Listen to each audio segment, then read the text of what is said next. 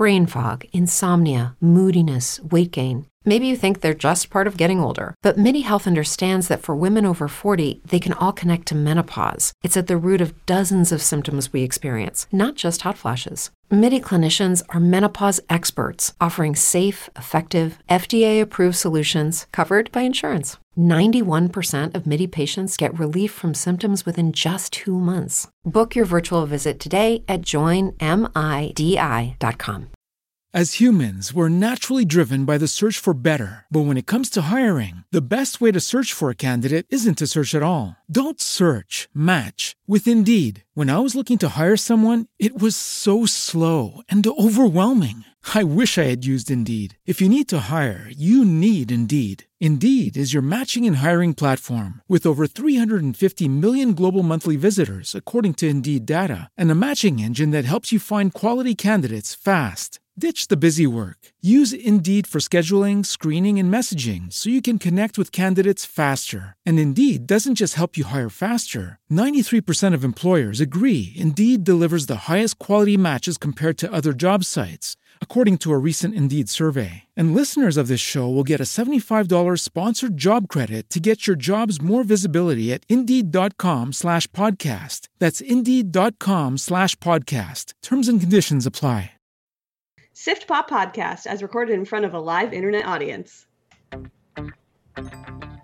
Live from a bunker in the heart of the Ozarks, a podcast that would rather make Monsters, Inc. cupcakes rather than Minions cupcakes. It's Sift Pop.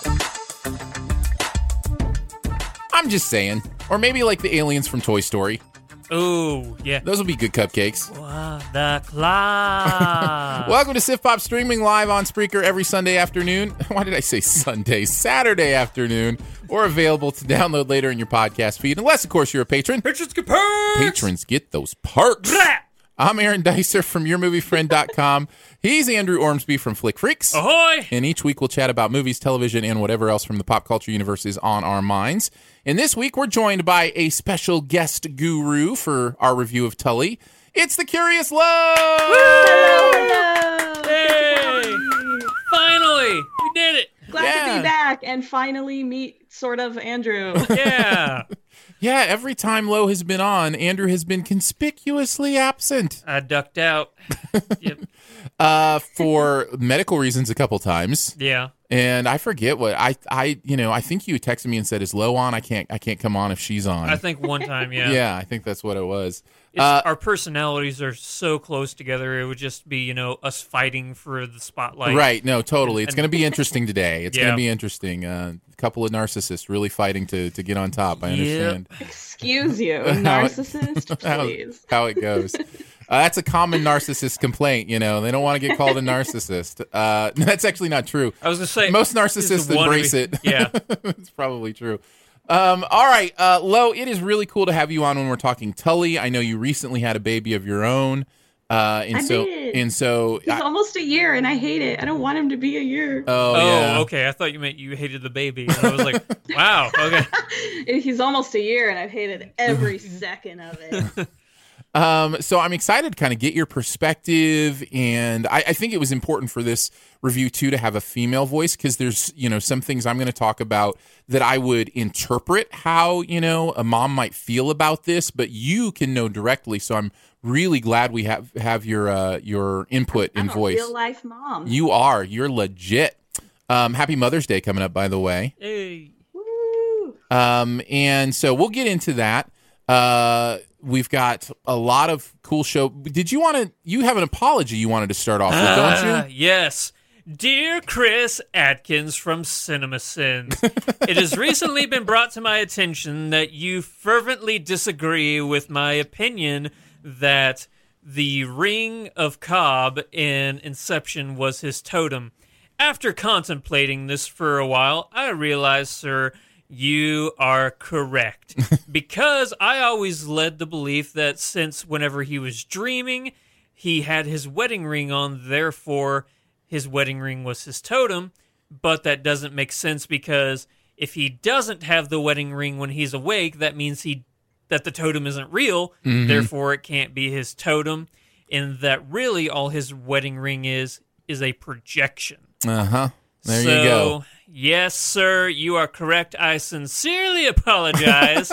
Please forgive me. I love that because he texted me and he was like, I can argue this hard. And I was like, really? He can argue it hard? And then I thought about it and I was like, okay, let's break this down. If he can argue it hard, then he has some pretty good. Yeah. And then I thought about it. I'm like, why didn't I realize this earlier? I'm a fool. Yeah, that came from our Avenger. Was that in the spoiler cast that you mentioned that, or was that in the regular episode? It may have been. No, it was in the regular because we were talking about endings in movies. Oh, that's right. Yeah, and the ending of Inception. That's right. The That's right. ambiguous ending. So yeah, and I've loved hearing, by the way, some of your favorite movie endings. Tweeting them on Twitter and commenting on the episode. That's really cool. It made me realize, man, I forgot a lot of really good endings. Movies. There are a lot of movies that end well, and that's a really cool thing. So we're gonna review Tully. We're gonna talk best ever Charlize Theron movies. We've got a really cool Sift Quest today about modern actors who are like older actors, which I thought was interesting.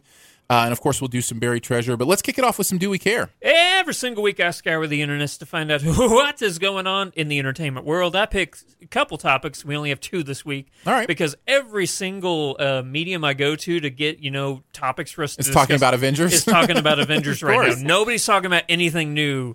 So I've got some extra thoughts on Avengers that maybe we can close out this section with. But let's do your news thoughts first. So the first one that we're going to be talking about is a topic we've briefly discussed, but it looks like it's on the precipice, like on the horizon, like right in front of us. And that's that 3D movies are kind of, in a lull right now. Sure. Not many people, because even I prefer not to see movies in 3D. So, they're always looking for the next big gimmick, to bring to the theaters. And it looks like a Choose Your Own Adventure is like right there for us. They've announced that they're doing it. They've announced that they're in production on a literal Choose Your Own Adventure movie where you have an app you have an app you download on your phone. So does that mean that we're going to have a whole bunch of phones light up? Ugh. Yep. Absolutely. It is a phone needed environment. And so it'll come to a part in the movie. You will push which, way you want the movie to go, and whatever is decided on by most, it'll go that way. Now, I see so many movies alone that I'm just going to get to pick my own version of the movie. Now, originally, whenever we first discussed this, I think we've discussed this once or twice, actually. I was on board for it, and I thought, oh, man, this would be cool because I love the Goosebump Choose Your Own Adventure books growing up. So I was excited for the movie, but the more I thought about it, I think I changed my mind and said, no, this is a terrible idea. I just don't see how it works. It's going to die quick. I know the idea is, well, you'll get people coming back to movies more and more because they want to see, different things happen. But yeah, I can't imagine that this will be a good experience for people. The only way I can see it working is through like a streaming service, because I feel like if you're sitting there wanting the option that most people don't want, then you're going to have like a bad taste in your mouth because like you wanted a certain thing to happen and that's not happening because the rest of the audience voted another way. Yeah, that's a great point, because there will almost be some audience animosity, or there could be. Like if you vote one way and the audience keeps going the other way, like maybe you want to. I told you guys to go right. Look what happened. Like maybe you want to ruin the movie for everybody because it didn't go your way. Like I don't know. It's an interesting. I don't think many people would do that, but it's interesting to think about the animosity it could.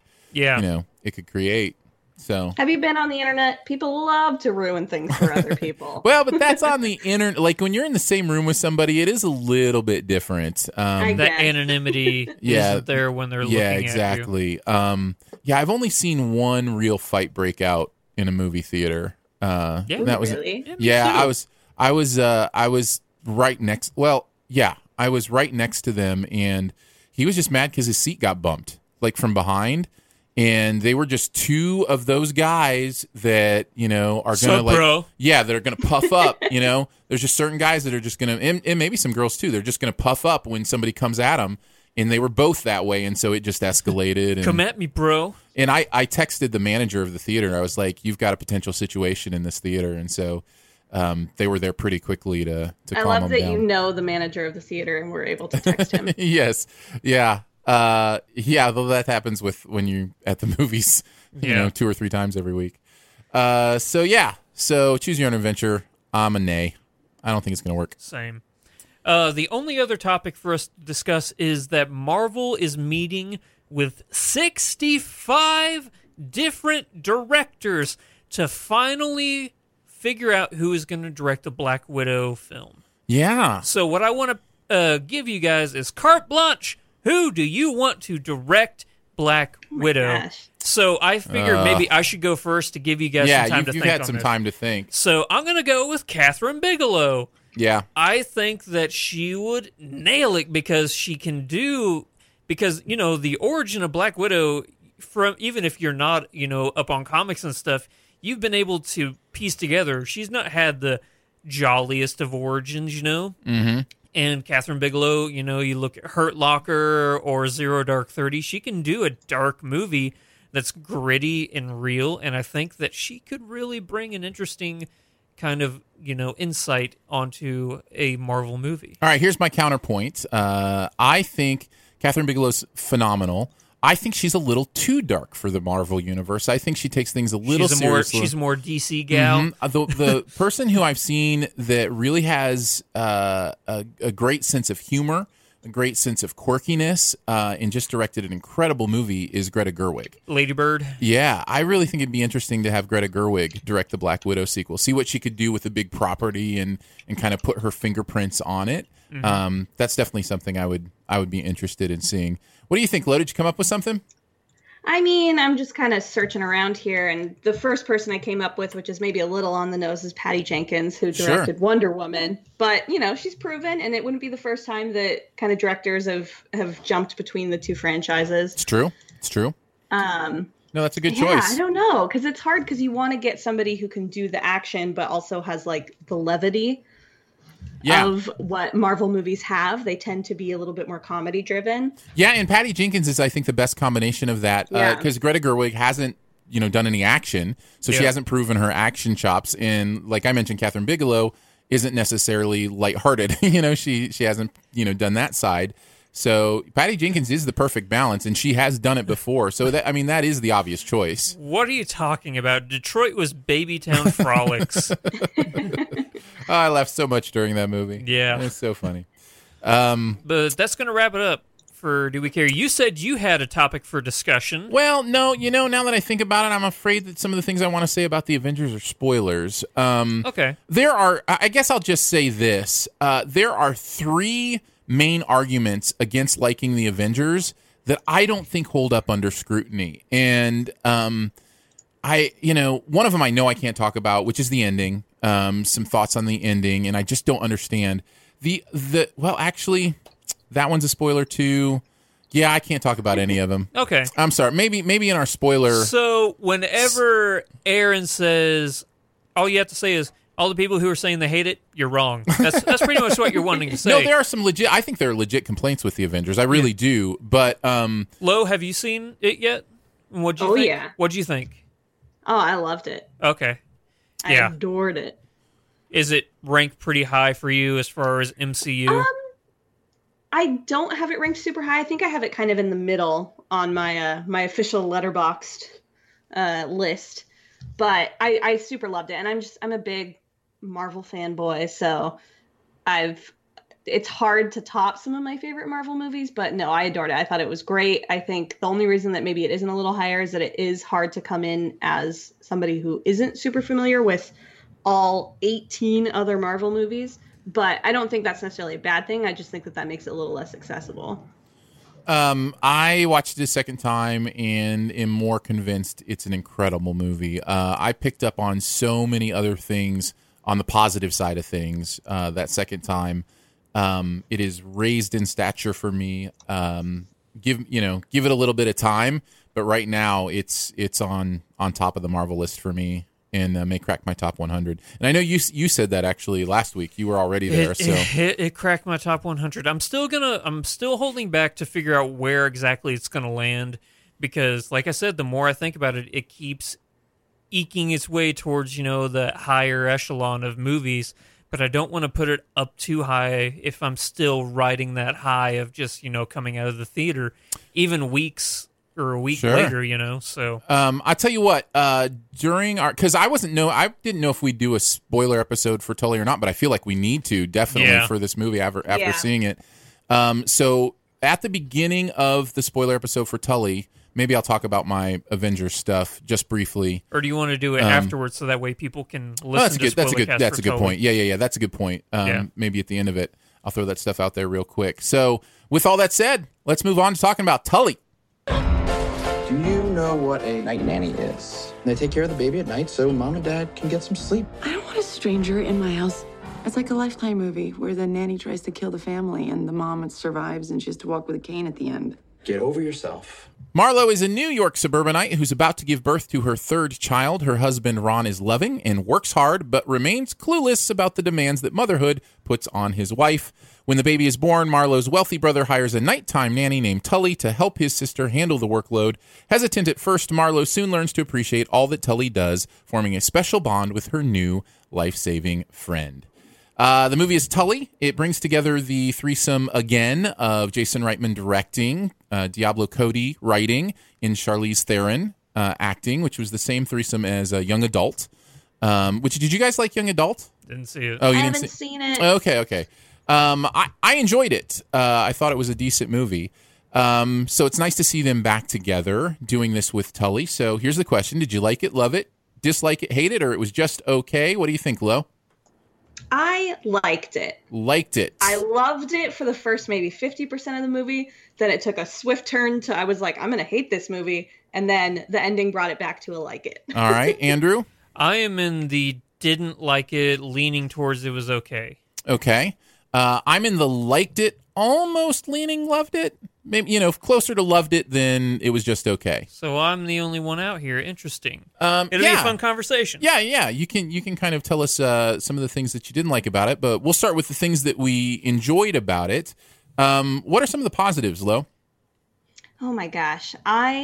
Again, as we've already mentioned, I am a new mom. My son is almost a year old. I just came through that. Granted, I only have one child, not three, but I just came through that point where you're exhausted and you can't remember a time when you got a full night's rest and like snapping at everyone. There's so many things in this movie that I was like, oh my gosh, this is me. And I think that's part of the reason why it knocked down from a love it to a like it, because for the first 50% of the movie, 75% of the movie, it was absolutely so cathartic. So many things that I was all into. I don't want to get into the reasons that it knocked it down though just yet until we get to the negatives. Sure, but yeah, just such a true representation, at least for me, of how difficult it is to get through that. I mean, you basically feel like a milk machine right. for a few months. Your baby can't smile at you. It can't say thank you. As cute as it is, it literally is just crying, pooping, and drinking milk out of you. Like it's so exhausting, and it's so hard to describe it to somebody who's never given birth to a child or adopted a child. Like it's just, no, and that's so great and worth it, but man, is it tough. Yeah, and that's what I would say, just having seen my wife go through it 4 times. We've got 4 kids.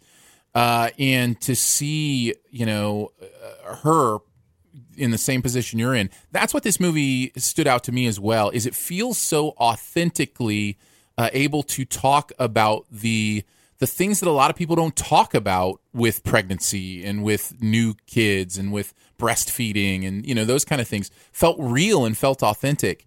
My wife was telling me that her friends were saying that a lot of people don't like it because they think it's making light of like postpartum and that kind of stuff. And I'm like, making light? I think part of the reason I think it works so well is it's not a straight up comedy. Like it's an actual drama and there's actual darkness to it. Because we've seen like the pregnancy new mom thing done in like straight up comedies before. And that's a little easier to take because it's kind of all just for laughs, kind of thing. But I think it means something more when it's in a movie like this and it plays it more straight. And so I didn't understand that complaint, but she said some of her friends were saying that. I don't really get that either. I think for me, like there definitely were some comedic moments, but I think that they were almost that cathartic kind of laughing at yourself. And, you know, this is coming from somebody who's on the other side of that. I don't know if maybe people who are more in the thick of it, or maybe it's been so long, but I don't know. It really got me. The stuff that worked in this movie for me really worked, including the comedy for me. The other thing that really worked for me was Charlize Theron. I think she's incredible in this movie. She keeps cementing the fact that I think she's probably the best actress in Hollywood right now. Yeah, I mean, Meryl Streep is always going to be that for me. I but think that I honestly still, like, because, you know, she's always the go-to is Meryl Streep. Because she's incredible. Yeah, but I just, every single time I see Charlize, I'm like, man, you just know how to nail it every single time. Oh, she in this movie is so good. Yeah. A lot is being made of her weight gain for this role. Mm-hmm. And it certainly, I think, impacts the role.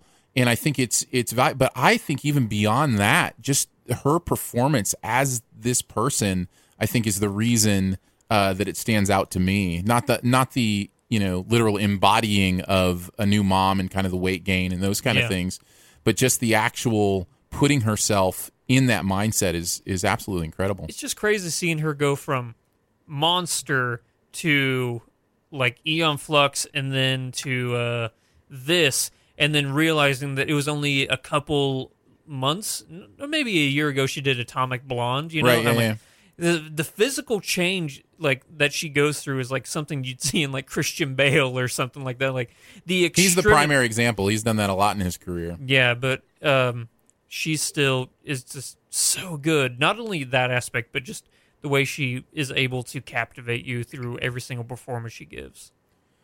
What did you think of the performances, Lo? Oh, I loved them. I thought everybody did a really good job. I want to give a shout out to the husband, and I don't remember the actor's name. Was it Ron Livingston? Yeah, I think so.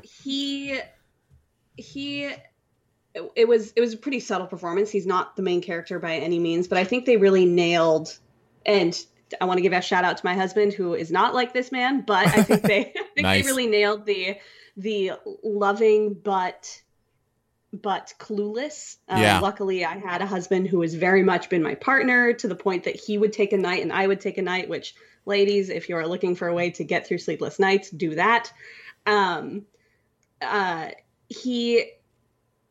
think it would have been so easy to hate him, to really make him a villain almost. And he wasn't a villain. He was just clueless. She even mentions, like, you know, he helps with the homework, he helps make the lunches, all that sort of stuff. But he was really clueless on the exhaustion that comes with having just given birth, and all of the hormones that are still in your body, and all the hormones that are now newly in your body because you're producing milk. And, like, you know, it's a tough thing. And he was clueless on that, but he still came through as a loving husband. Yeah. And I think that that's kind of nuanced there. Yeah. I totally agree. I think he's got less excuse being their third child to still be this clueless. That's just me. I was very clueless on our first child. And, you know, I said some things in jest that I might take back. Like one time my wife woke me up in the middle of the night and asked if I could take care of Austin, who's our first. And I said, I'm all out of milk. And that I learned very quickly that there's more than just breastfeeding that happens at night. So you can help. But yeah, on their third child, I wish he was a little more clued in, but I think it speaks to the fact that she has just done everything for all three children. Yeah. Like she hasn't put that on him. And so he remains clueless to, you know, she hasn't taken the time to say, hey, I need your help. And so in these ways, and so he's not necessarily giving it. Well, and I think a lot of what this movie tries to put out there is kind of busting that myth of the super mom. Yes, exactly. And that was part of it, is that she even mentions that she needs to be this super mom who does everything. And then I almost just spoiled the whole movie. Never mind. I'm going to cut myself off there. Nice. Nicely done. Other performances that were also awesome. Mark Duplass is great as the brother. I love that guy. The dynamic between them as a wealthy sibling and a non-wealthy sibling I found very interesting. And felt real to me. Oh yeah, it's real. You know that feeling? Okay, fair enough.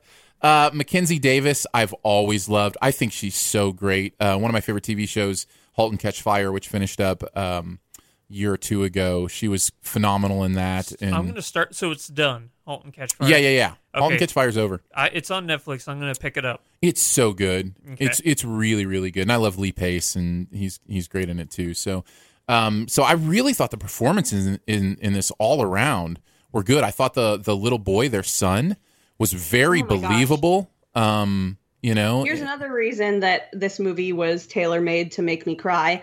My brother is autistic, and oh my goodness, they never actually go to the point of like saying that he's autistic. No, they didn't. But that boy is autistic. Like, they absolutely were going that route. Like, every single time he did anything, I was like, that's my brother. That's my brother. That was my brother when he was that age. Like, it was great writing and great acting on that child's part for sure. Yeah, I thought he was phenomenal. So yeah, performances all around were great. Any other positives we want to bring up before we start going into the negatives? No, I'm good. Yeah, you mentioned my major ones, which were the authenticity and the message of the super, the breaking the myth of the supermom. I think is so important. There's so many myths that I feel like women have to deal with that men don't. Some of them involve what beauty is. Some of them involve those kind of standards. Some of them involves what it means to be a parent. And the more of those that we can start to tear down and let people live in a real world and, understand things better, I'm all for that, So this movie, I feel like, did that very well. And so I was excited to see that. I will mention, I guess, one other positive, which is the writing. I think when Diablo Cody is on her game, she's very clever. And I felt like a lot of the lines in this movie were really fun. I can see how that actually might be a negative for some people because it can, and it has for me in other movies that she's written, stolen the authenticity of the character a little bit because, there aren't people in real life who speak that way. Juno. Juno, those kind of things. But I've said the same thing about, I can't believe, Sorkin. Sorkin writes the same kind of way where it's like nobody's that quick. Nobody's that smart. And even more so than Diablo Cody, I think. And I think we're just willing to forgive it and go into that universe. But I didn't actually feel much of that at all during Tully. I thought it was, if anything, understated on that part. But I loved the cleverness, and I loved the structure cleverness of this movie. So there were some interesting things done with structure that I can talk more about in spoilers. But I thought it was written very well. So that would be the other positive I have. Andrew, do you want to kick us off with why you kind of landed in the didn't like it? Maybe it was just okay? I guess I could say that without, going into too many spoilers, the reason why I didn't like this movie as much is maybe because I am kind of in the dark here, being a single guy. Yeah. So I didn't understand what this movie was trying to tell me. If the movie was trying to say that being a mother is hard, I understand that, but then there are elements of this movie that, without getting into spoilers, confused me as to why they would go that route if the main message is being a mother, the stress, of that first year or however long is so difficult, and you need to be aware not only for the child but for the mother. Yeah. Like, there are parts of the movie with, like I said, without going into spoiler, which I didn't understand why they went down that route. Okay. And then I think there are very sloppy editing choices here. I don't think the movie was edited very well. Like, there are scenes that are unnecessary, or I'll just say right here, there's one scene where they're driving to New York and it went on forever, and I didn't understand why that montage was like it was. I think I can tell you. I think I know what they were trying to do. I may actually agree with you that it wasn't as effective as they wanted it to be. But yes, I think when we're in spoilers, I think I can, because I'll need to go into specifics of that montage because I know exactly what you're talking about. Yeah, same. But I think I can shed a little bit of light on that. Okay. But I actually will agree that there is some sloppy editing going on here. I felt it mostly during the first 30 to 40 minutes of the movie. Mm-hmm. I felt like we didn't get Tully wasn't a character soon enough for me. I felt like we needed her to be a character sooner in the movie for a little bit of that momentum. That's the only negative I have is I feel like this movie starts slow. I feel like it takes a while to get its feet underneath it. And I think there are a few things in the editing, bringing characters in, finding creative ways to do that, to bring her in sooner or whatever, could have given it a little more forward momentum in those first 30 minutes, I feel like. So what is the main message of this movie? I Because think- I didn't get it. I don't think I can say the main message of this movie without spoiling it. Okay. Okay, fair At enough. least for me, the main thing that I got away from it is something that they don't touch on until like the last quarter of the movie. Interesting. All right. And I didn't know that was going to be a theme based on the trailers that I had seen. Yes, I watched trailers. Yay! How dare you? The praise frame I was pledge. expecting a very just kind of like a drama. Just a drama about a mom going through the first bit and maybe some like growing as a family. Like that's what I was expecting. And it was a lot more than that. And it went a lot deeper into some things about being a new mom that I don't know how to talk about them without spoiling them. I think I've mentioned, we've both actually mentioned, Lo, the idea of breaking down the myth of the supermom. Yeah. I think that was a big one that they wanted to do, was to demystify that and to say, look, this is difficult, this is real, and there are so many women who set themselves, these high standards that they don't have to, that there is a way to have a conversation with a spouse or a friend or somebody like that to offer help. So it's about that. It's about understanding yourself, I think, is a big theme. Understanding who you are, why you are who you are, all those kind of things. And I think, and this is maybe another reason why it might not have hit home for Andrew, I think that it's very much a movie made for women, not just in the sense that it's like, like pregnancy is so hard, give yourself a break. But like women are the ones that are judging each other. Like Andrew, you said, like, I know that pregnancy is hard and I know that it's, difficult. I understand that. Well, I should say I've heard pregnancy. I don't know pregnancy is hard. Well, I know, but you understand that. And I do think that it actually is more, as cliche as it is, women are really hard on each other. And they actually touch on that a few times in the movie as well. And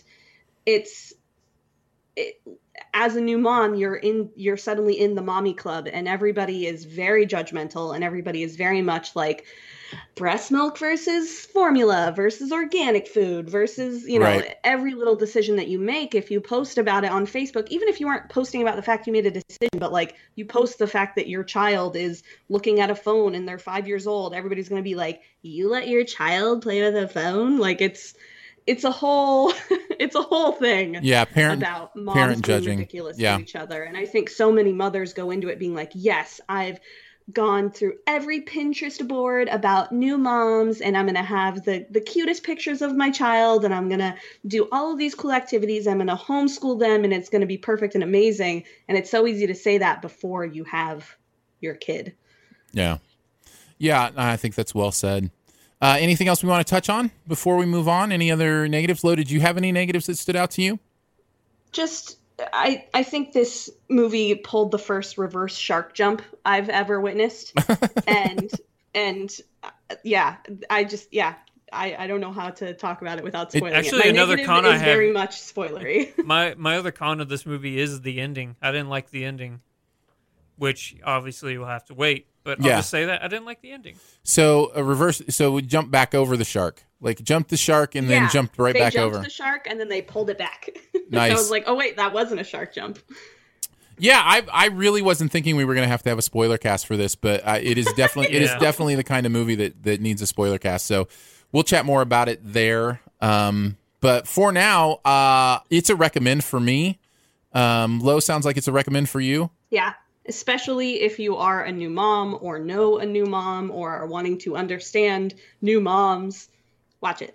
Even though you didn't quite like it, Andrew, what are your thoughts on recommending it to someone else? What would you say to someone who's thinking about seeing it? It would depend on who I'm talking to, honestly. Sure. So if you're a single guy, probably not. Honestly, I'll never see this movie again. Sure. Never. Not saying it's bad. Understandable, honestly. Totally understandable. But it's weird because I look at some of Diablo Cody's other movies like Juno, and I love Juno so much. Yeah. I could watch that movie right now. But this is one that it's done for me. Maybe just because it's not for me. Sure. So if you're a new mom, it sounds like, hey, this is going to be, or, you know, a seasoned mom, as I guess you would say, like you've had children Yeah. and like they're grown up. It could be a look back on like, oh yeah, this is how difficult it was. I don't know. So maybe it sounds like you guys who have had children say, yeah, it's a recommend. So cool. I know. I was sitting. My wife went with me. I was sitting next to her, and by the way, she loved it. She thought it was great. There were a couple times during the movie where some of that parent judging stuff is happening, where she literally, you know, to the screen was like, "Oh no, oh no." I was like, "Oh, I'll tell you, the audience or the crowd I was with was so into this movie." Really? Yeah, like. It was one of those, like, people talking during the movies, like, oh, no, she didn't, and, like, no, don't do that, or, you know, when a mom would say, like, I could barely get to the gym whenever I have, and they were like, are you kidding me? You know, stuff like that. I'm like, really? This is that kind of a movie where we're just going to talk? Apparently Maybe that's why I hated the movie. Too much talking. Too much talking during the movie. Makes sense. Yeah. Let's move on to the best ever challenge. Let's do some Charlize movies. Best ever Charlize Theron movies. Yeah. We'll do our top 3. We'll go from number 3 to number 1. Then we'll mention some honorable mentions. I'm going to start because I know I'm going to get trumped anyway with my number 3. So I'll just throw it out there, and then Andrew can trump it, and then we'll move on. Mad Max Fury Road is my number. Okay, that's what I thought. Trump. Yeah, you both trumped it. Nice. Yeah. Lo, what's your number 3? Mine, and I have to admit, I haven't seen a lot of the movies that she's in that everybody like loves. I haven't seen Young Adult, so I haven't seen, what was her most recent one, Atomic Blonde. Mm-hmm. So I don't know if those would make it, but mine is a bit of nostalgia. It's Mighty Joe Young. Oh, it's a Disney movie from the 90s. It's very early on in her career. She is a person, I believe she lives in Africa. Yep. I want to say that's where she's at, and I haven't seen it in a while, but it's basically just about her mom and this gorilla's mom are both killed by poachers. Her mom was like an activist, and so she kind of grows up with this gorilla named Joe, and then he ends up getting taken to like a sanctuary, and there's a whole thing with poachers, but I really love that movie. I remember it's so nostalgic for me. I remember the special effects in that movie being better than they should have been at that time. Like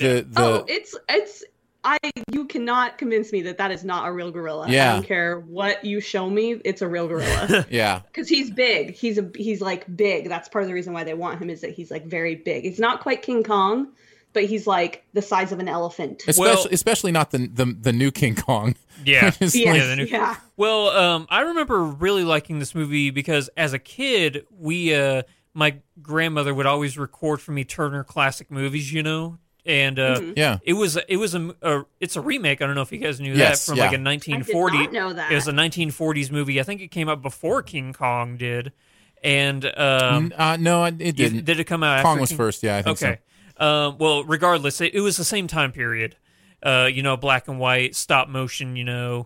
And I remember watching the original all the time because there was just my grandma did. She recorded, and that's what I watched. Yeah. So I didn't watch new movies when I was a kid. I only watched the black and white, like Laurel and Hardy or Abbott and Costello or Bowery Boys. And then she would record for me these Turner Classic movies like King Kong or Mighty Joe Young because she knew that was my kind of stuff. Yeah. And so whenever the new one came out, I'm like, oh, it's a modern Mighty Joe Young. And I remember just loving it, and Charlize Theron, like, she's so pretty, because when did the movie come out? I don't even know. It was like 2000, 2001. I'm not sure. Seems like I think it was earlier than that, but maybe I'm just projecting my age. Is Bill Paxton in that, or is that? Yeah. Okay, yeah. He was so good. Missed that guy. 1998. 98. Oh, it's close. Close, yeah. Close enough. But yeah. Good call. It's a good movie. There's a lullaby in that movie that I used to like sing all the time. It's in whatever African language they're speaking. I'm not sure. Oh, nice. And I always used to sing it like just as a song that I liked to sing. I had it on my iPod when I first got an iPod. Like, this movie was important to me as a kid. Yeah. When did King Kong? King Kong came out in 1933. Mighty Joe Young was 1949. Okay, so yeah. So yeah, there you go. Andrew, what's your number 3? Mine's going to get trumped by you, so I'll just go ahead and wait. It's because, I'm just going to go ahead and say this. This movie has grown on me after multiple viewings. Oh, cool. Kubo and the Two Strings. Nice. Yeah, I'm going to trump you on that. Yeah. But a good choice for sure. Let's go ahead and talk about, I mean, unless Lo's going to trump us both, but I have it at number 2. I haven't seen Kubo, and it's like my husband's favorite movie ever. He always wants me to watch it, and I'm always like, oh yeah, I'll get to it, and I just haven't yet. Well, I've got it at number 2, so let's go ahead and talk about it. Okay. I feel like this movie is one of those that I didn't have a lot of expectations going into and just swept me away. You know, like with the art style, with the performances, with the thematics, with where the story went, with how willing it was to be a little darker at times. I really think it's a gorgeous, wonderful movie, and man, that paper art style is so cool. Yeah. And some of the coolest stop motion I've ever seen. You know how originally, whenever we did the review, I think War Dogs came out the same time, and I said I like War Dogs more. Yeah. No, I've totally switched gears. I can honestly say I love this movie now. Nice. I can say I love this movie. It's so good. I'm glad you've come around. What do you think kind of changed your opinion on it? Maybe it was just the fact that whenever I first saw it, remember, I'm not all that big on stop motion movies. Right. Like, every now and then one will come out, like a Wes Anderson one, and I'm like, yeah, that's so good. But I didn't expect it to be the type of movie that it was. But you love Chicken Run too, don't you? I love Chicken Run. It's not a Alden, or what's the studio's name?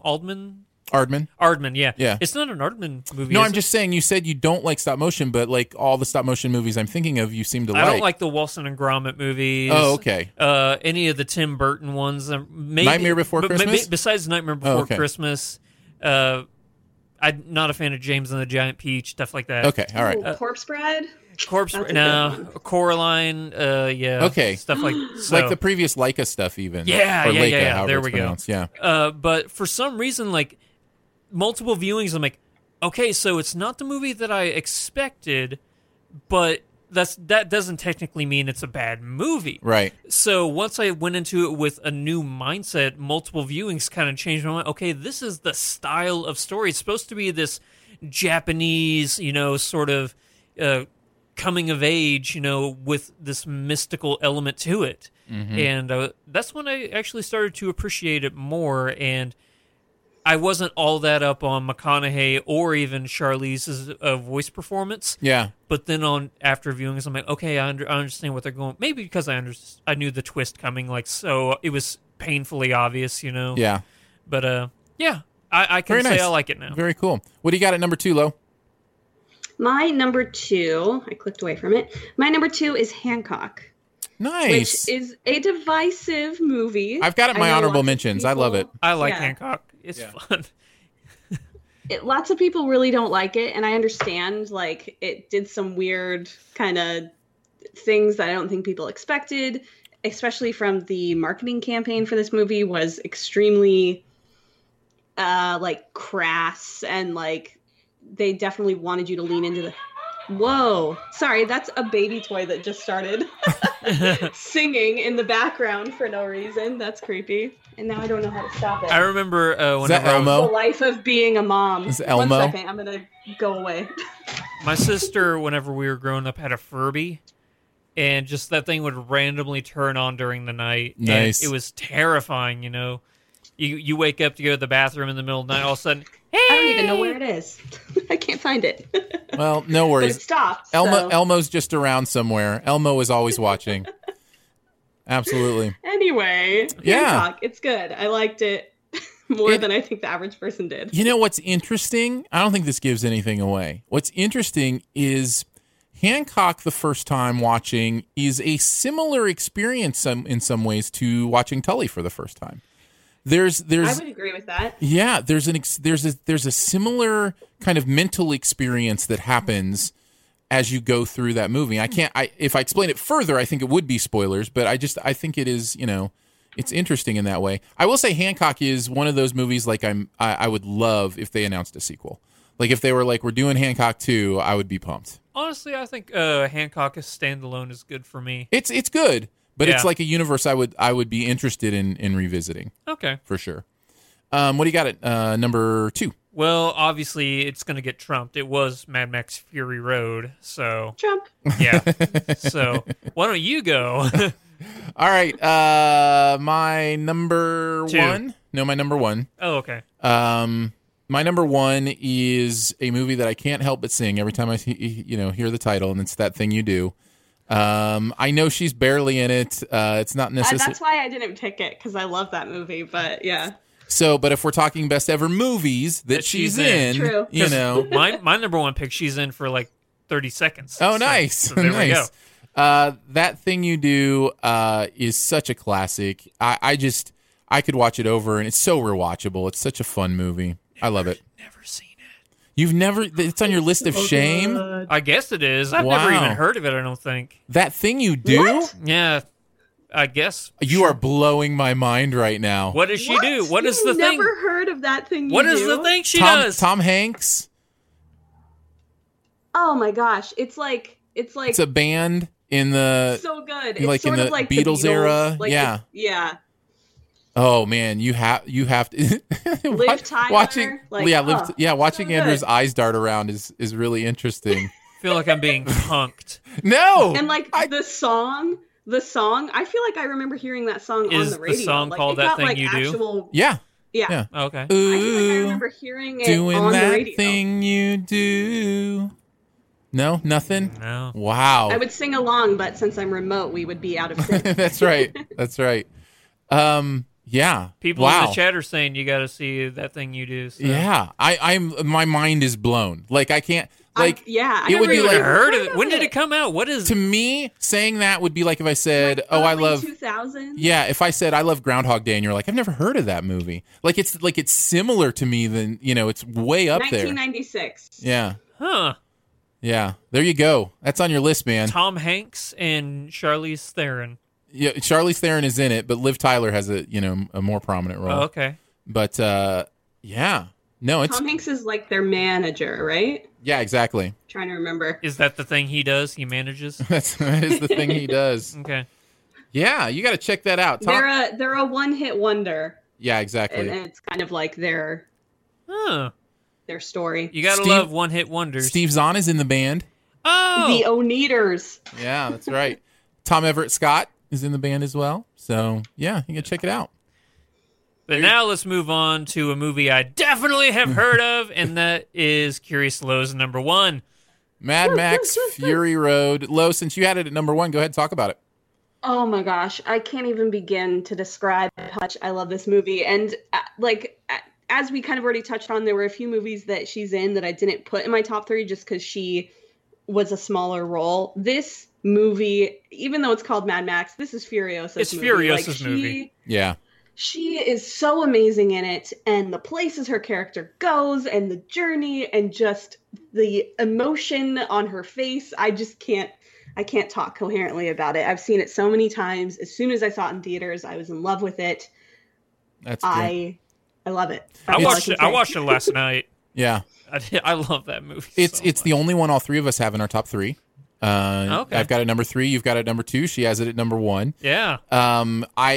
It is a movie I did not expect to like. I haven't enjoyed like the old Mad Max movies. They didn't appeal to me really. You don't like Beyond Thunderdome? No, it just hasn't appealed to me. None of that stuff has appealed to me. But love the Mad I Max think movies. Charlize is the reason I love Mad Max Fury Road so much. Her performance in that is absolutely mind blowing. I like her more than Hardy. Hardy's just too gravelly and grumpy. He's cardboard. Yeah. Whereas Charlize is an actual, human being, But I love the aesthetics of that movie. I think it's really interestingly done. George Miller's so good. Yeah. So yeah, I definitely understand the pick. Practical effects all day in that movie make it like some of the best. And yeah, there's And the CGI. world building. Yeah. The world building that goes on in that movie with like the religion and what is his name? Nux. Oh yeah, Nux. All that stuff with them, it's so subtle, but like you just get it on a rewatch, and the more you rewatch, the more things you see with like their prayer symbol looks like a V8 engine, and like just so many things are so great and so deep and like so many layers. It's Another like plane onions coming in. parfaits. There's so many layers. Oh yeah, Immortal Joe is such a good villain. He's so good. Yeah. And the fact we never see him, technically, just makes them all the better. Yeah. No, that's definitely it. What is this movie that Charlize is barely in that you have at number 1, Andrew? It's called This Thing You Do. It's no. It was a sequel. No, The Road. Oh yeah. The Road. You love that movie? It's in my top 100. I think it's in my Wow. top 50. It is my bleak. Yeah. It is the most depressing movie you will ever see in your entire life. I don't know about Nothing that. good happens in that movie. Name That one is good. true. Name one good thing that happens in The Road. Nothing. No, there's nothing. There is nothing good that happens on The Road. No, there's nothing good. It's so depressing they didn't even give the characters names. It's just son, dad, mom. You're not selling this very well. Oh, but the performances are otherworldly. Viggo Mortensen and that kid. I wish I could remember his name. I think it's the same kid from the one where he grew up on Mars and then they brought him back to Earth. He's not the Ender's Game kid, is he? I don't think so. Cody Smith. Cody Smith? Yeah, I don't know what else he's been in. I can check. Yeah, I But, think that's the Ender's Game kid. Anywho, but man, I love this movie because I read the book first, and for a while it is still one of my favorite books. Definitely my favorite Cormac McCarthy book.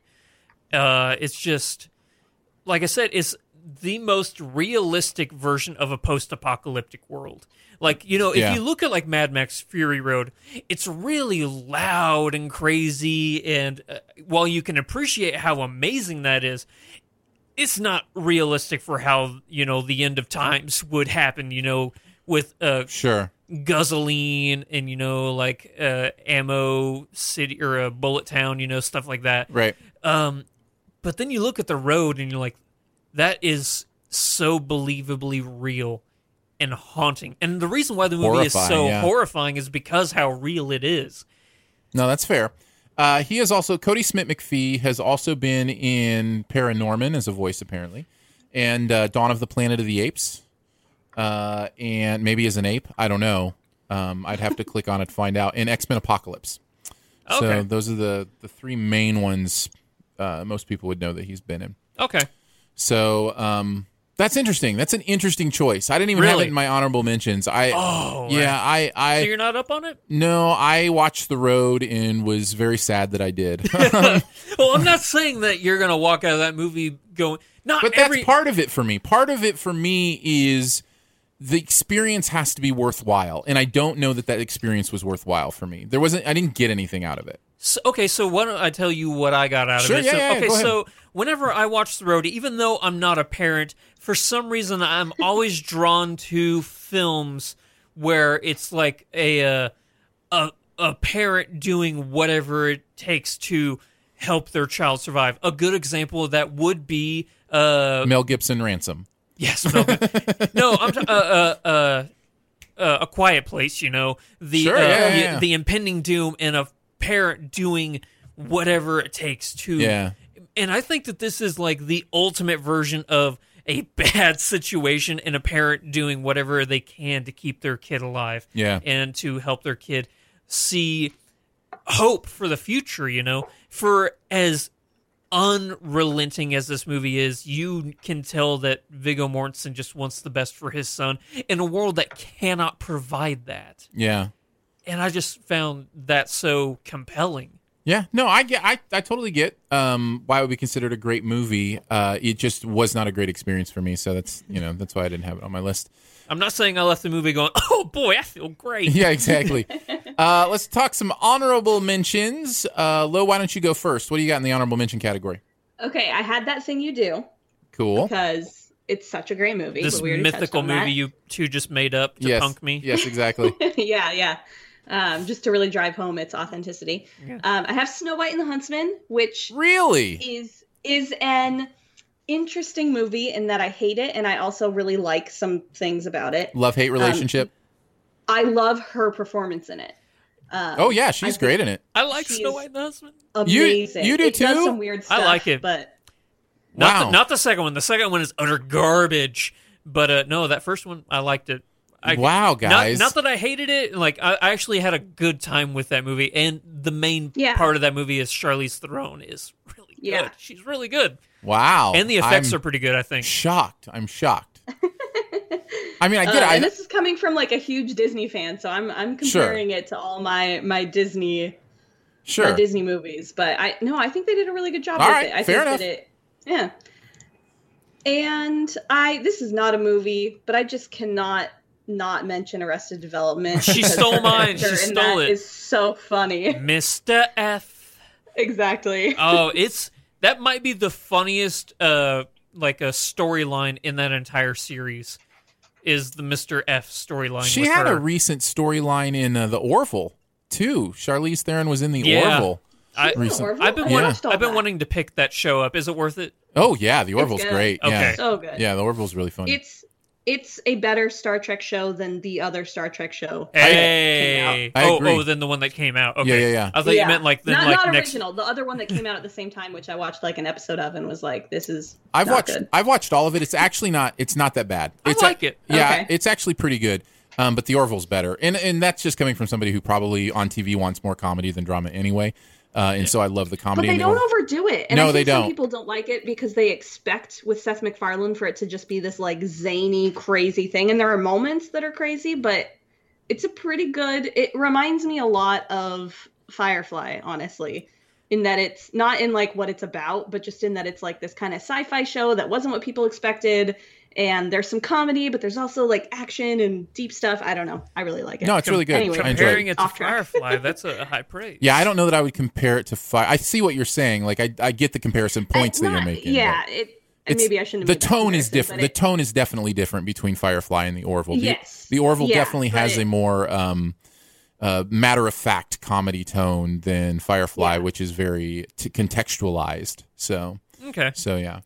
Well, I know, Seth MacFarlane is like so big on like Star Trek and stuff like that. So I could see this being like maybe his like homage to it. Yeah, he definitely honors I love Star the Trek formula. so much. So yeah. Okay. Definitely. I've been wanting to pick that, but now I know it's actually worth it. Did you have any others, Lo, that you wanted to mention in the honorable mention?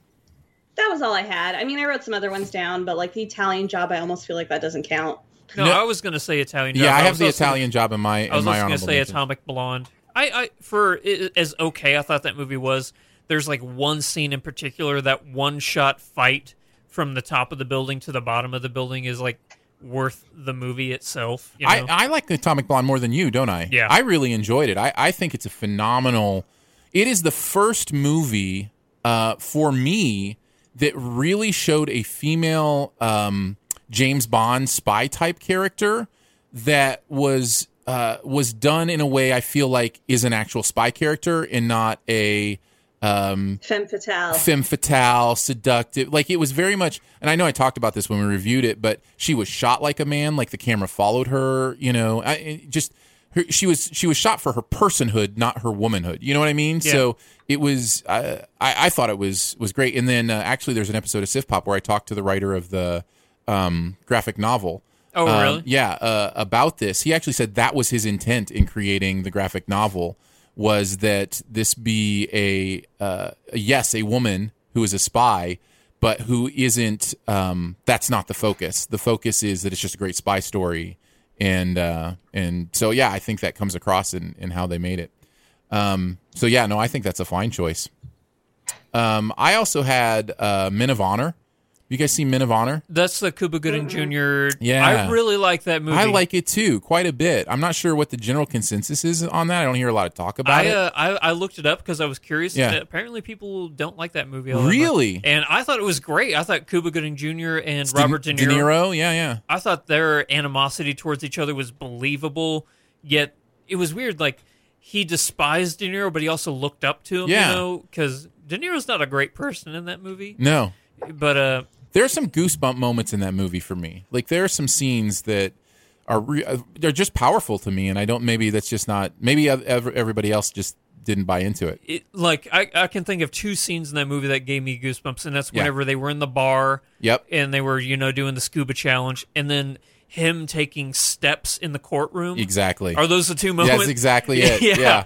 So there you go. I think that those two scenes alone make that movie worth it, and I think that there are performances galore in that movie. They're great. I love it. Did you have any other honorable mentions? I have like two more, but yeah, I'll let you go then. It was mainly it for me. I mentioned Young Adult, which I know you guys haven't seen. I think it's worth seeing. It's not great. Actually, I feel like Tully and Young Adult rank about the same for me. Tully maybe I liked a little bit more, but it's decent, worth watching. And then I mentioned, and I know not everybody loves this movie. Some people think it's too cheesy, but I love it. The Legend of Bagger Vance. I like it. I haven't seen it. Oh, I think you'd really enjoy it. I realized when researching for this that I have a gap in my movie knowledge, and it's Charlize Theron movies. For some reason, I've seen like nothing she's in. Yeah, it's a fun golf movie. Yeah, it's. I find it. I find it to be inspiring. I find it to be interesting. I really enjoyed it. So, but I know that one I think is on the lower side. I think it's like a 40% on Rotten Tomatoes, something like that. So it's not the best golf movie ever, but it's a good one. What's the best golf movie ever, Andrew? Andrew Ormsby, please tell us, what is the best golf movie ever? Either Happy Gilmore or The Greatest Game Ever Played. Not Caddyshack? Not Caddyshack. All right. I think Caddyshack's really overrated. And I know that for some people that's sacrilege, but I would say either The Greatest Game Ever Played or Happy Gilmore. Probably Happy Gilmore. I like those choices. I might throw Tin Cup in there as well, but that's a different best ever challenge. Maybe we'll do that one someday. When the next time golf there's movie a really comes. good golf movie. Yes. Yeah. The Tiger Woods movie, whenever that comes out, because there will be a Tiger Woods movie. Oh, there is no doubt at some point there will be a Tiger Woods movie. You got to love the rise and fall and then potential rise again. We'll see. We'll see. Yeah. Before we move on and head to the SIFT Quest, just a reminder that this is a part of the Studio DNA Podcast Network, which is supported by people just like you through fan funding at patreon.com.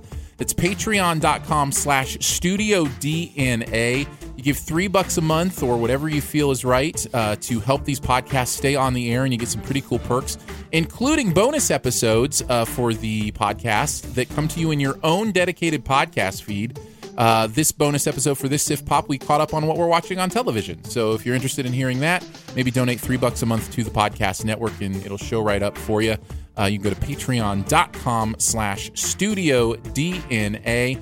And thanks for keeping this podcast network going. Much appreciated. All right, let's do the SIFT Quest. This comes from Todd via email. Hello, Todd. Nicely done, because you know where he's from. Oh no, that was British. Oh, was it? Yeah. I thought you were doing. I thought you were doing the Australian. Good eye, Todd. There you go. Very nice. Here's what Todd says: Love your podcast each week, and Andrew, it's so pleasing. With Andrew, and it's so pleasing to see Andrew doing much better with his health. Thank you. That's so kind. This was written before my health event, so I'm sure it's so good. It's not pleasing to see you doing no. with your health. I'm sure he's happy that both of us are recovering with our health. That's so sweet. Thank you. No, it really is. The chemistry between you both is why I tune in each Sunday when it becomes available in Australia. My question is to Aaron is, with you being such a Hitchcock fan, if you had to replace any of his leading men, Cary Grant or Jimmy Stewart, with an actor from today, who would it be? Also, if possible, could you and Andrew please say hello to my mother, Sandra? She is also a fan of the show and loves hearing Andrew saying, patrons get those perks. Love from sunny Australia, Todd. Sandra gets those perks! Hey, Sandra! How are you? Sandra, thanks for listening. Yeah. Todd, thank you for listening. This is a great question. I want to expand it for all of us, because he mentioned specifically Hitchcock, and I'll touch on that. But to all of us who are older actors, golden age actors, so to speak, who you think have kind of modern representations and those kind of things. I read that question wrong. What did you think it was? I thought it was modern actors who would lend themselves to being in a Hitchcock movie.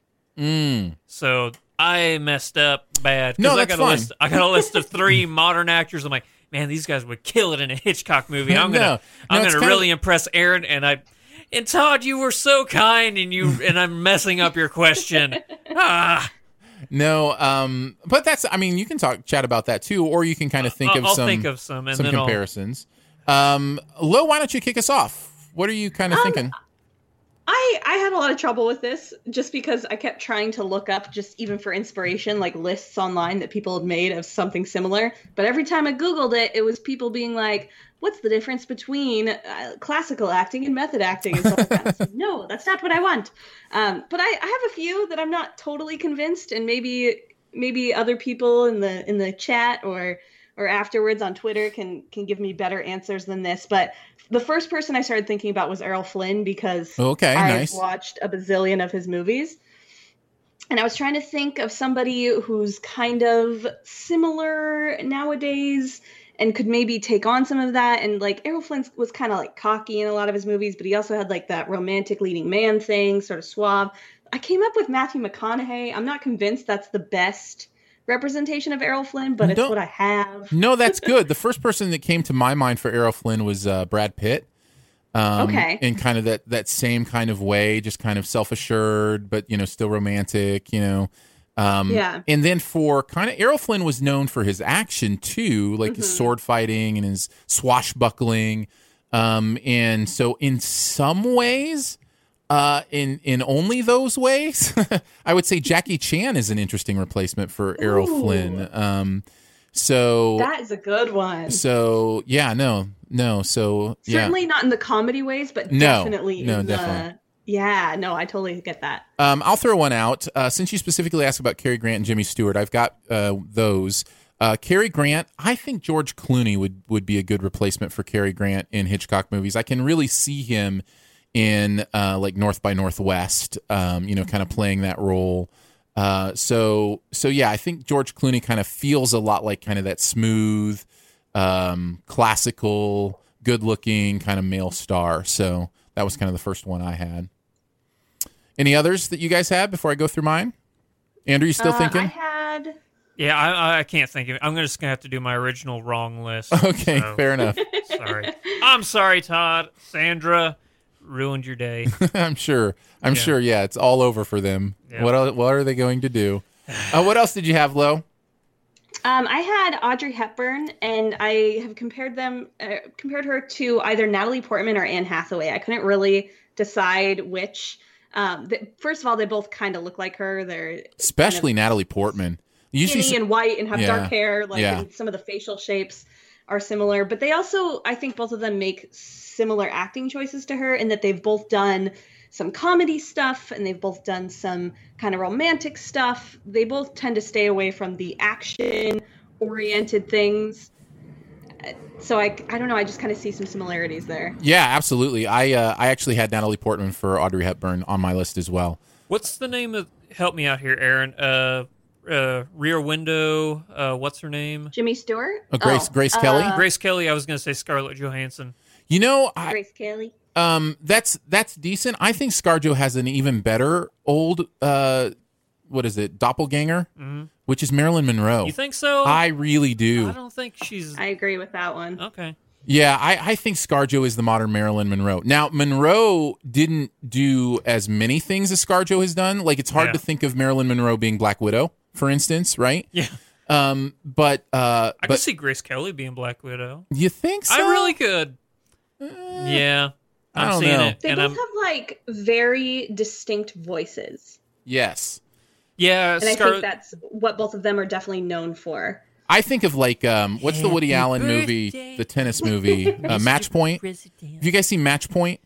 Is this another? No, yeah, I've seen it. So Match Point is the perfect example to me of a movie that Marilyn Monroe could have done instead of Scarlett Johansson. Like that is a Marilyn Monroe role, and Scarlett Johansson does it perfectly. Yeah, I think that's pretty. I don't think the Grace Kelly comparison is awful, but I think ScarJo thank you. in the Marilyn Monroe is probably a better one. Sorry that you aren't fired today. Sorry, my hip shot. That's right. Isn't up to the Dicer. Hey, listen. You got to do what you can. I don't know why, but for a sec, I almost said the Dicer sphere instead of Dyson sphere. The Dicer sphere. But then I started thinking about what a Dicer sphere would look like, and instead of revolving around the sun, it would probably be a Chick-fil-A. That's right. Yes, exactly. Yeah, nicely done. Can I give my wrong list now, just to get it out of the way? Sure. So 3 modern actors that I thought would be really good in a Hitchcock film. I got 3 down. Number 1, I don't know why, but I think Jesse Plemons in a Hitchcock movie would kill it. Yeah, for sure. Yeah, and Christian Bale and Jake Gyllenhaal. Ooh. Oh, nice. Yeah, but mainly Jesse Plemons, I think. Yeah, that Jesse Plemons pick is interesting. It reminds me a lot of some of the Hitchcock villains. Yeah, like I think he could do a pretty good Patrick or a Bateman. Yeah. Yeah. Or Bates Motel. Yeah. No, that's Not Patrick Bateman. That's American Psycho. Or no, yeah, American Psycho. Wrong Psycho. That's your wrong list was wonderful. Thank I you. enjoyed it very much. Jimmy Stewart, I'm going with Tom Hanks. Jimmy Stewart. Well, that's because Tom Definitely, Hanks I is can see everybody. Yeah, but there's something about how Jimmy Stewart was able to be likable and Harvey. a little comedic, and at the same time ground you in to what was going on in the movie. I think of a movie like Rope that Jimmy Stewart is in. I think Tom Hanks would kill a movie like Rope. Like, he would be so good in that. And, Hollywood, you don't have to get any ideas about, redoing the movie Rope. I'm just saying Tom Hanks, I think, would be incredible in a lot of those Jimmy Stewart roles. The other ones I had, since we're talking a lot of Charlize Theron, I think she's a great match for Elizabeth Taylor. They both have kind of that energy to them and that willingness to go a little crazy with their roles. So I see her more as I Raquel feel Welch. like gruff is the wrong word, but it's the word that's coming to Yeah. mind to describe them a little bit, especially as a female in Hollywood. yeah, there's an aggressiveness to them that's a Yeah. little interesting. I see her more as a Raquel Welch than that. Oh, really? Yeah. Okay. Then again, that's just me. But- I've been wrong all day, apparently, so it's just my day to be wrong. Thanks, Lo. Appreciate it. You've jinxed This me. is why you shouldn't co-host. This is with me. why. I'm just gonna This is why. That's why prove he's you wrong. avoided it for so long. Did you have any others, Lo, or does that finish us Yeah, off? I had one more. Okay. I am named after Lauren Bacall, so I had to pick All right. her. My name is not Lo, it's Lauren, but I go by Lo. And I thought about this a lot, and I have Kate Winslet specifically for her performance in Titanic. Okay. Fair enough.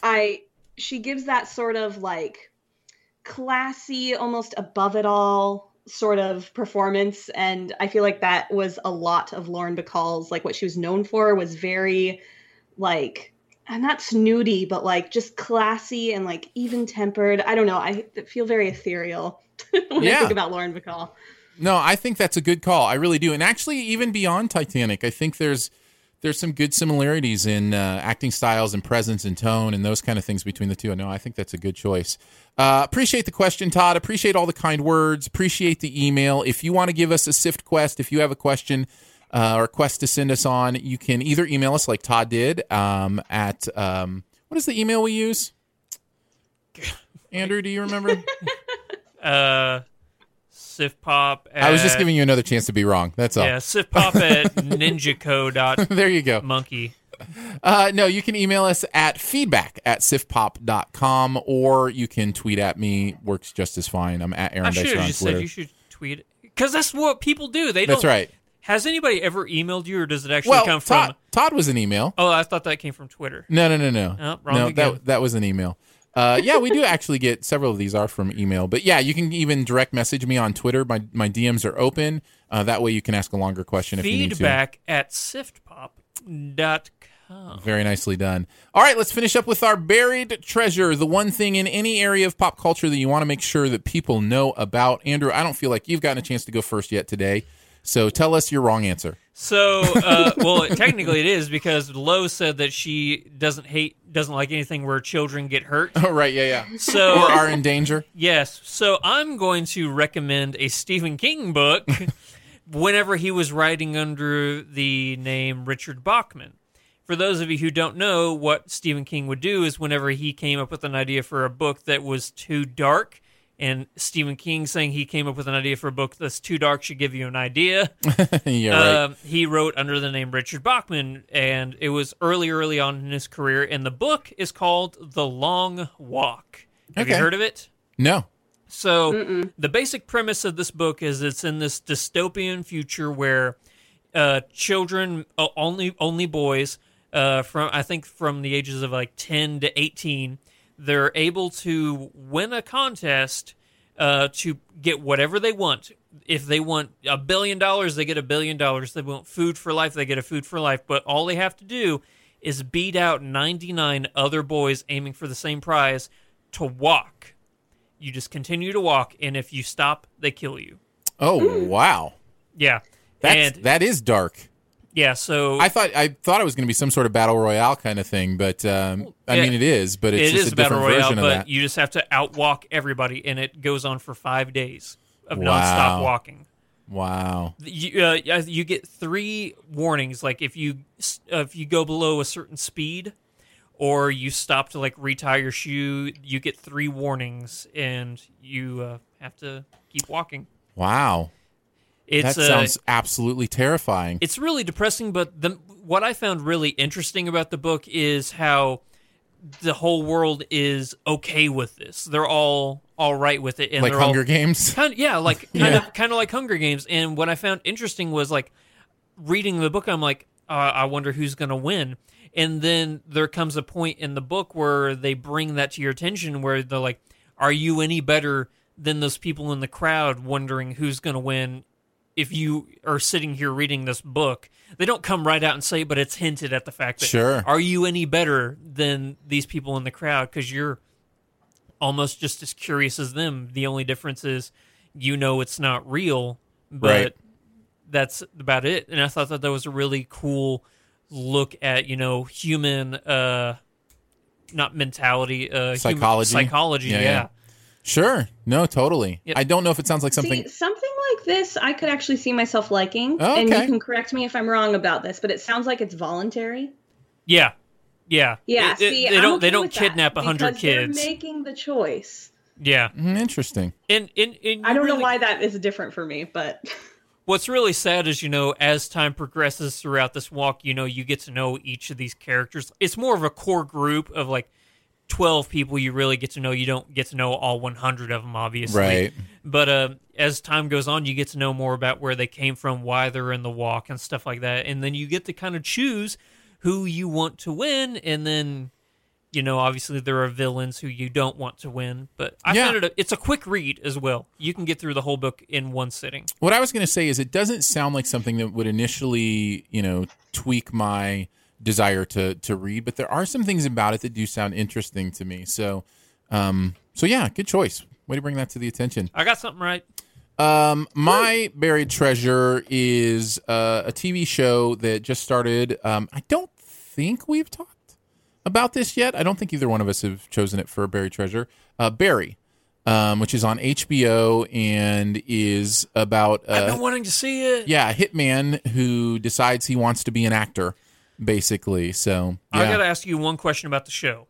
Yeah, for sure. Bill Hader as an assassin doesn't work. Absolutely, 100%. It works, okay, because I love Bill Hader. It's just I never in a million years would have picked him to be a hitman. Yeah, but it no, works. It really works. Okay. It works. The movie is funny. I think the best Show. Show. I'm so used to talking movies. Yeah. The show is great. It is really funny, but it also has that hitman edge to it where it's also a little dark, a little real. Henry Winkler is so good in it. You gotta love that guy and everything he does. So good in it. So, and the rest of the cast, who all kind of make up this acting class that he joins, are all great. I think the first few episodes are good. I think around episode 4, it finds its real tone and groove and just becomes something even better. So, yeah, I think it's definitely a recommend for me. Is it a limited series or is it an actual show? I think it's a show. I think it's a show, yeah. Well, good. I'm going to pick it up. Yeah, that's called Barry. Barry. Lo! What do you got, Lo? all right. I'm digging real deep for my buried treasure. All right. This is a book. It's called The Savior's Champion. It is by a self-published author who's from YouTube. And I am well versed in the YouTube averse and very much into BookTube, as it's called. It's her second novel, and it is amazing. I'm so into it. It is basically, we were already kind of talking about the Hunger Games. It's sort of like the Hunger Games in that it is a battle royale. It's about a man who's competing with, I think it's like 19 other men to win the hand of like the queen. It's a fantasy novel, very much inspired by like Roman gladiator type things. And I'm digging it so much. I'm about 3/4 of the way through. And what's it called? I don't know. The Savior's Champion. It's by Jenna Moressi.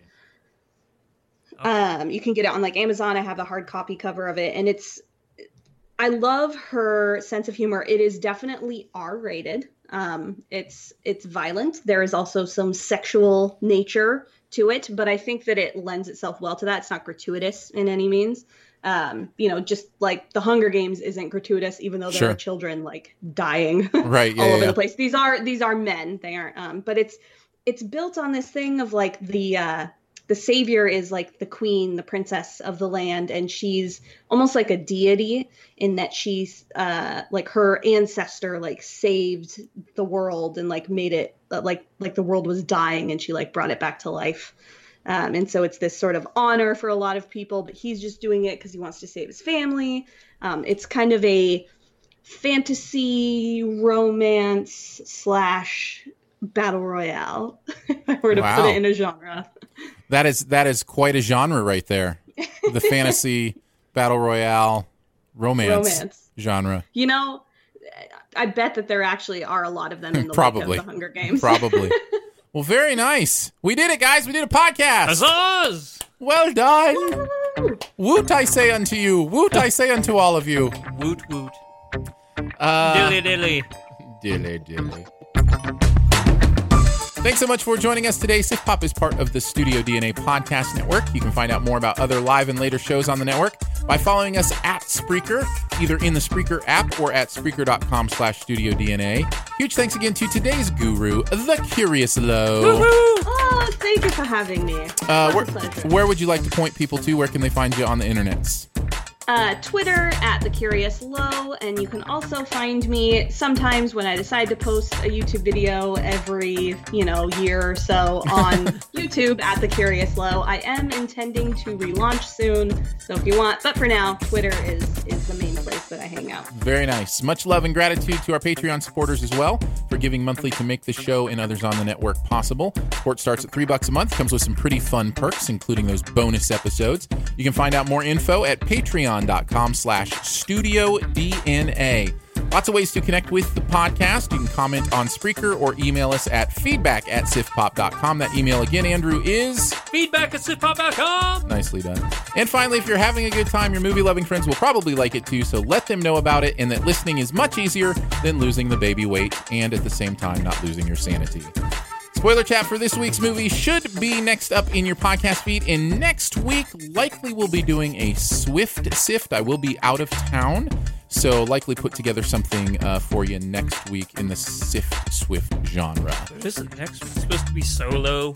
No. Oh, okay. Solo doesn't come. Deadpool is the next big one. That comes out in a couple weeks. Okay. So now there's nothing really big next week anyway, so Okay. it should be pretty good. But we'll see you then.